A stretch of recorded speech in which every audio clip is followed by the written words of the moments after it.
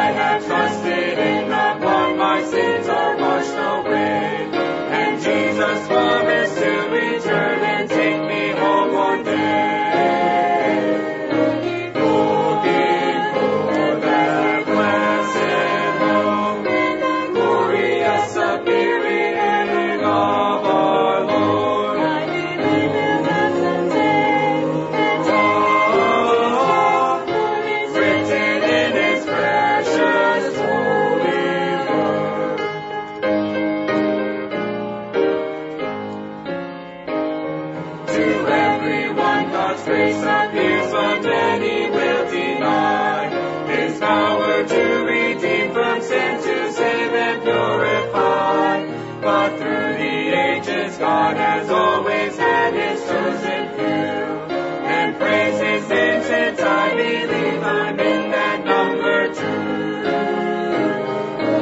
Looking for that blessed hope, glorious appearing of our Lord. I believe in that someday. Oh, written in His precious.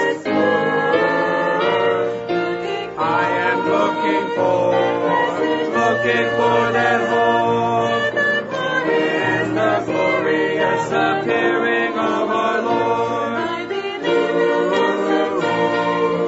I believe for it is written in His precious word. I am looking for that blessed, looking for that hope. It is such a little thing, the key you carry in your pocket or purse. But it's also a big thing. It means safety. It means security. It means peace of mind when you turn the key in the lock of your home and you are safe from intrusion. The little key you carry in your pocket would have been worth a king's ransom centuries ago. One of the most diligent ventures into the realm of invention was the search for an effective key. The first archaeological record of a key comes to us from Egypt as early as 2000 BC. It was a large, bulky wooden key. The Greeks developed a metal key that was so large that a man carried it over his shoulder as a soldier does his gun. The Romans developed a useful key and a warded lock. These were used under the 19th century.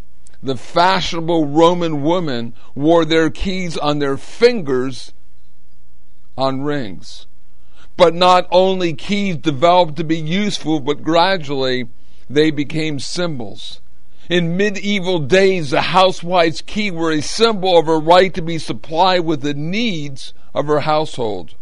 When widowed, she would place the keys upon the coffin of her dead husband and free herself from the debt of the estate. When a vassal received a key from his master, this became a symbolic of the transfer of rights of the estate. Many of these keys were ornate and jeweled, but old locks were still easy to break. Then at last, in June of 1865, Linus Yale Jr. patented a metal cylinder lock. This lock, with a small, shiny, simple keys, has been used for 157 years. Many people rely on this product for safety and assurance. But what about the gates of heaven and hell? Who holds those keys? The one who holds the key is the Lord Jesus Christ. He is the only one who can open the gates of heaven and close the gates of hell.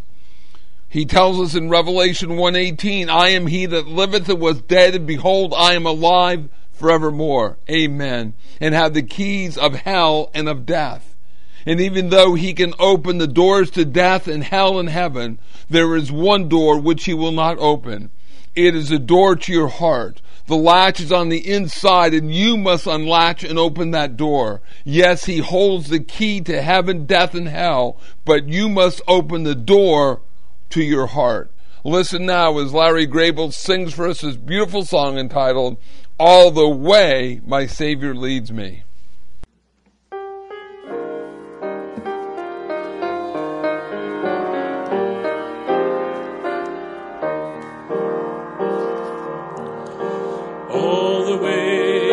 Savior leads me, what have I to ask beside? Can I doubt his tender mercy, who through life has been my guide? Heavenly peace, divinest comfort, here by faith in him to dwell. For I know whate'er befall me, Jesus doeth all things well. For I know whate'er befall me, Jesus doeth all things well. All the way my Savior leads me, cheers each winding path I tread, gives me grace for every trial, feeds me with the living bread. Though my weary steps may falter, and my soul athirst may be, gushing from the rock before me, lo, a spring of joy I see. Gushing from the rock before me, lo, a spring of joy I see.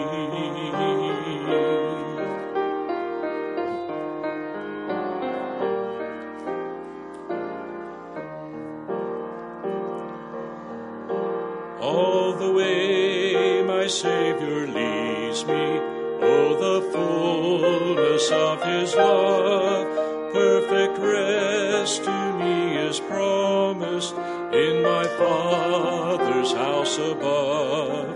When my spirit, clothed immortal, wings its flight to realms of day, this my song through endless ages, Jesus led me all the way. This my song through endless ages, Jesus led me all the way.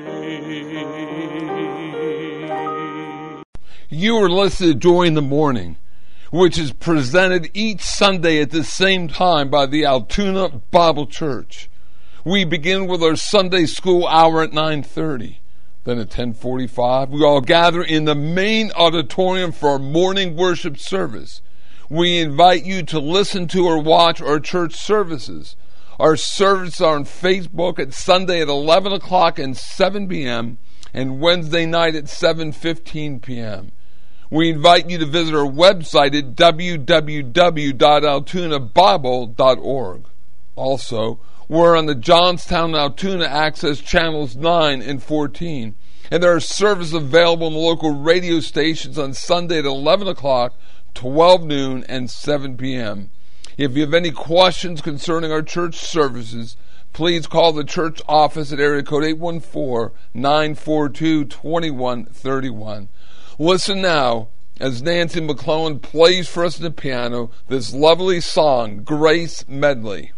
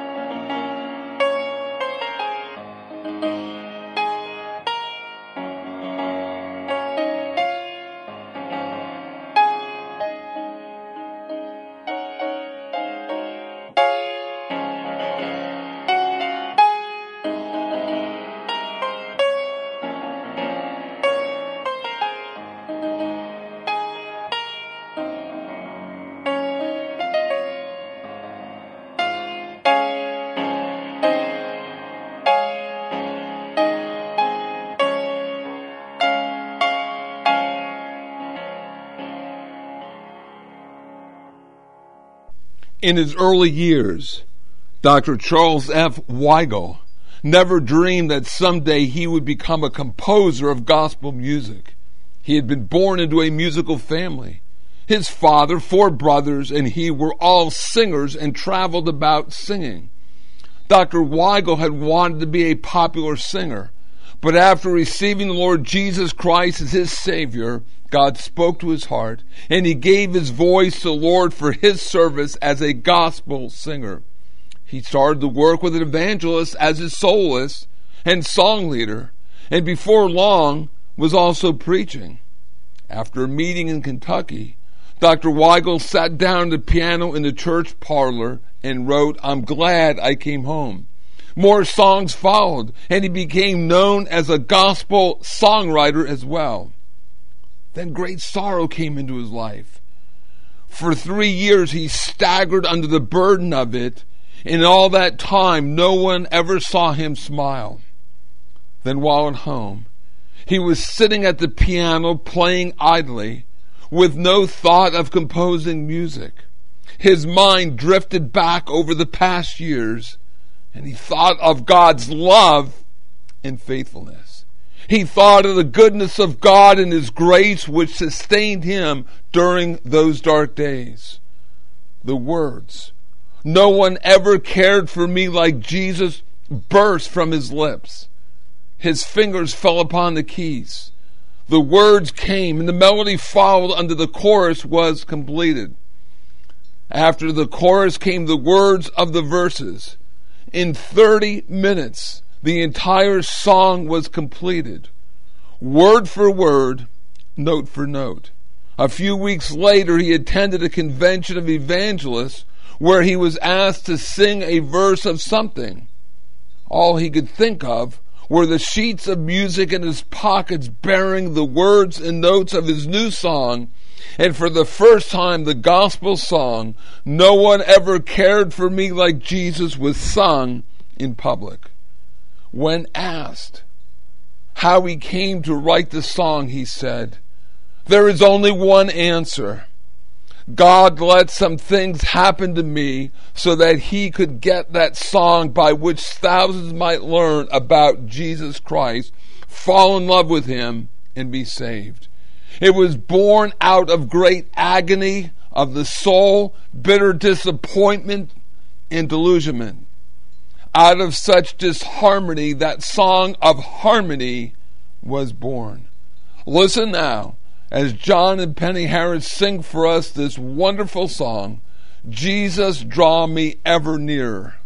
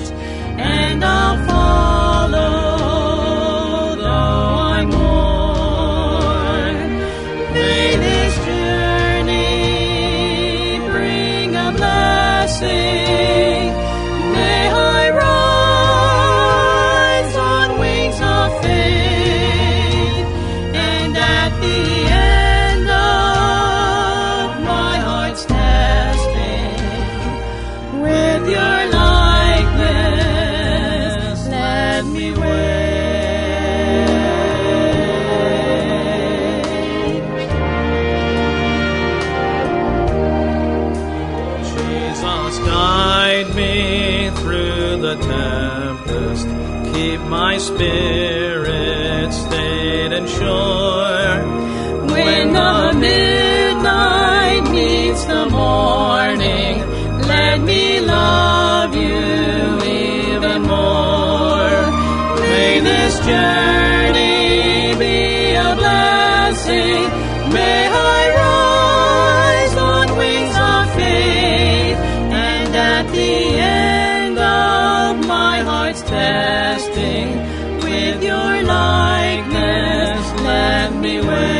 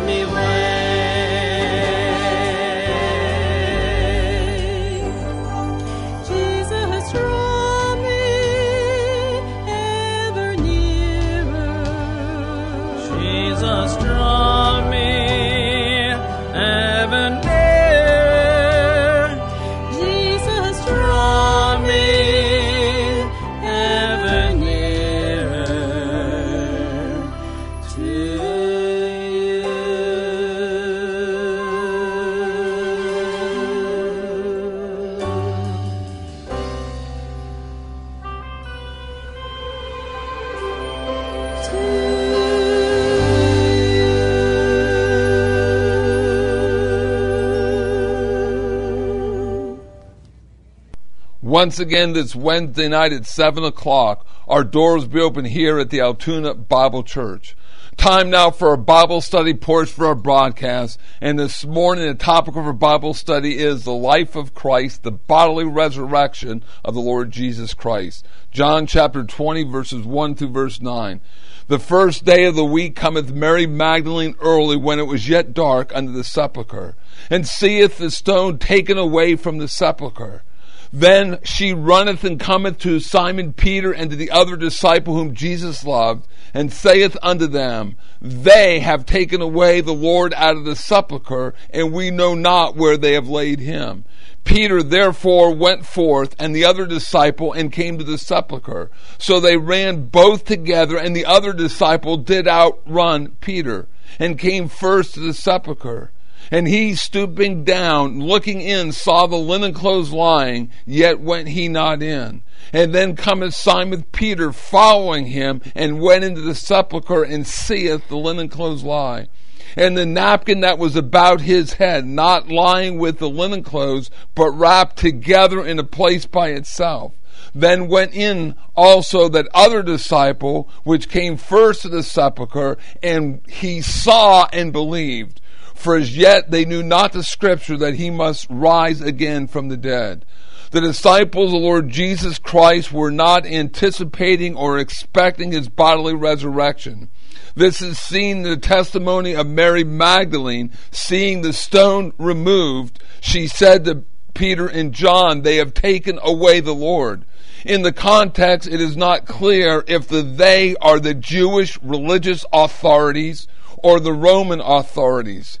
Either case, she and the other disciples were not looking or expecting his resurrection. Therefore, the idea that his disciples stole the body so they could present him as resurrected is totally wrong, actually ridiculous, even preposterous. As we have studied before, after the first night of the sepulchre of the Lord Jesus Christ, and his body, humanly speaking, was being protected by the power and the authority of the Roman government. The Roman soldiers could not prevent or stop the bodily resurrection of the Lord Jesus Christ. They could not stop the angel from coming down to remove the stone. The stone was removed not to let the body of Christ out, but to let his disciples into the sepulchre to see and to know and to believe in his bodily resurrection. What about the testimony of the grave clothes? There are two possible answers concerning the grave clothes in relationship if his disciples stole the body. If his disciples stole his body, his grave clothes went with him. There would have been nothing in Christ's sepulchre. No body, no grave clothes. If they stole the body and removed the grave clothes, they would be in a mess in the sepulchre, as they would have had to loose him from his grave clothes. Remember what the Jewish tradition was to bury a body. It's not like how we bury a deceased individual today. John chapter 19, verse number 40. Then took they the body of Jesus and wound it in linen clothes with spices, as the manner of the Jews is to bury.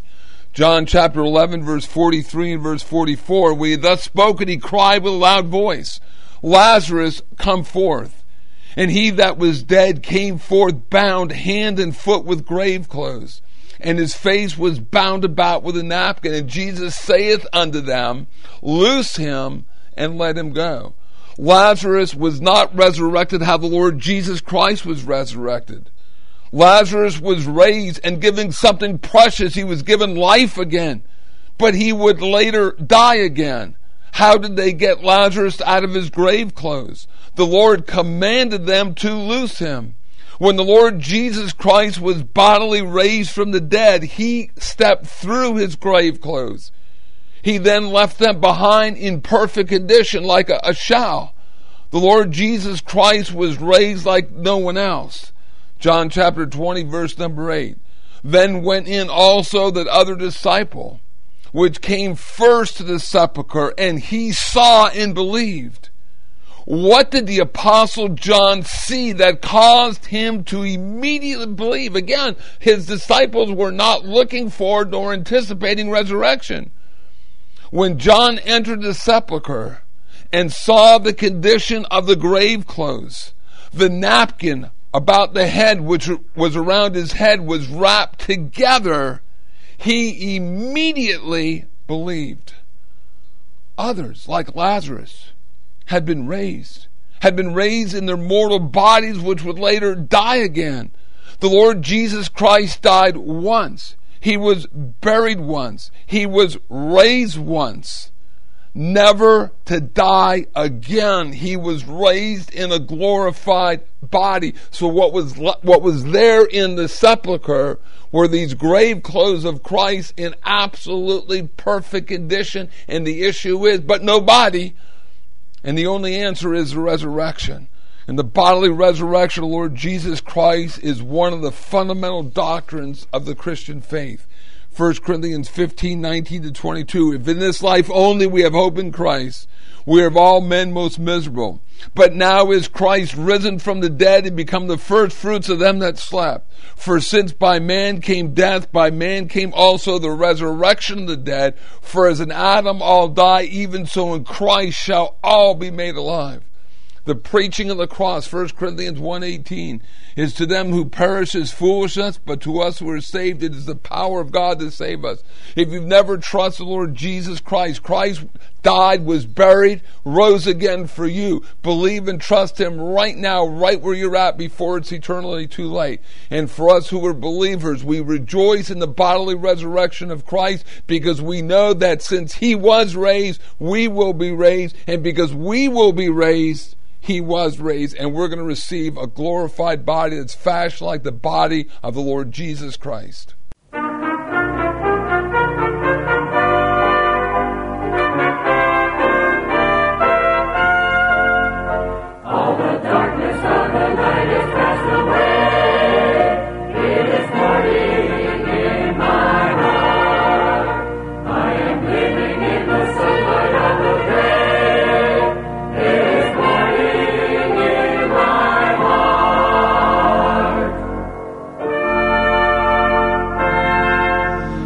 You've been listening to Joy in the Morning from the Altoona Bible Church. We trust that you've received a real spiritual blessing from this broadcast. It is our prayerful desire that you know the Lord Jesus Christ is your personal Savior. So until we meet again by radio, this is Pastor Stuart McClellan wishing you God's best for now and for eternity. Jesus made the gloomy shadows only one day I'll depart. Songs of gladness still I sing, for since Jesus is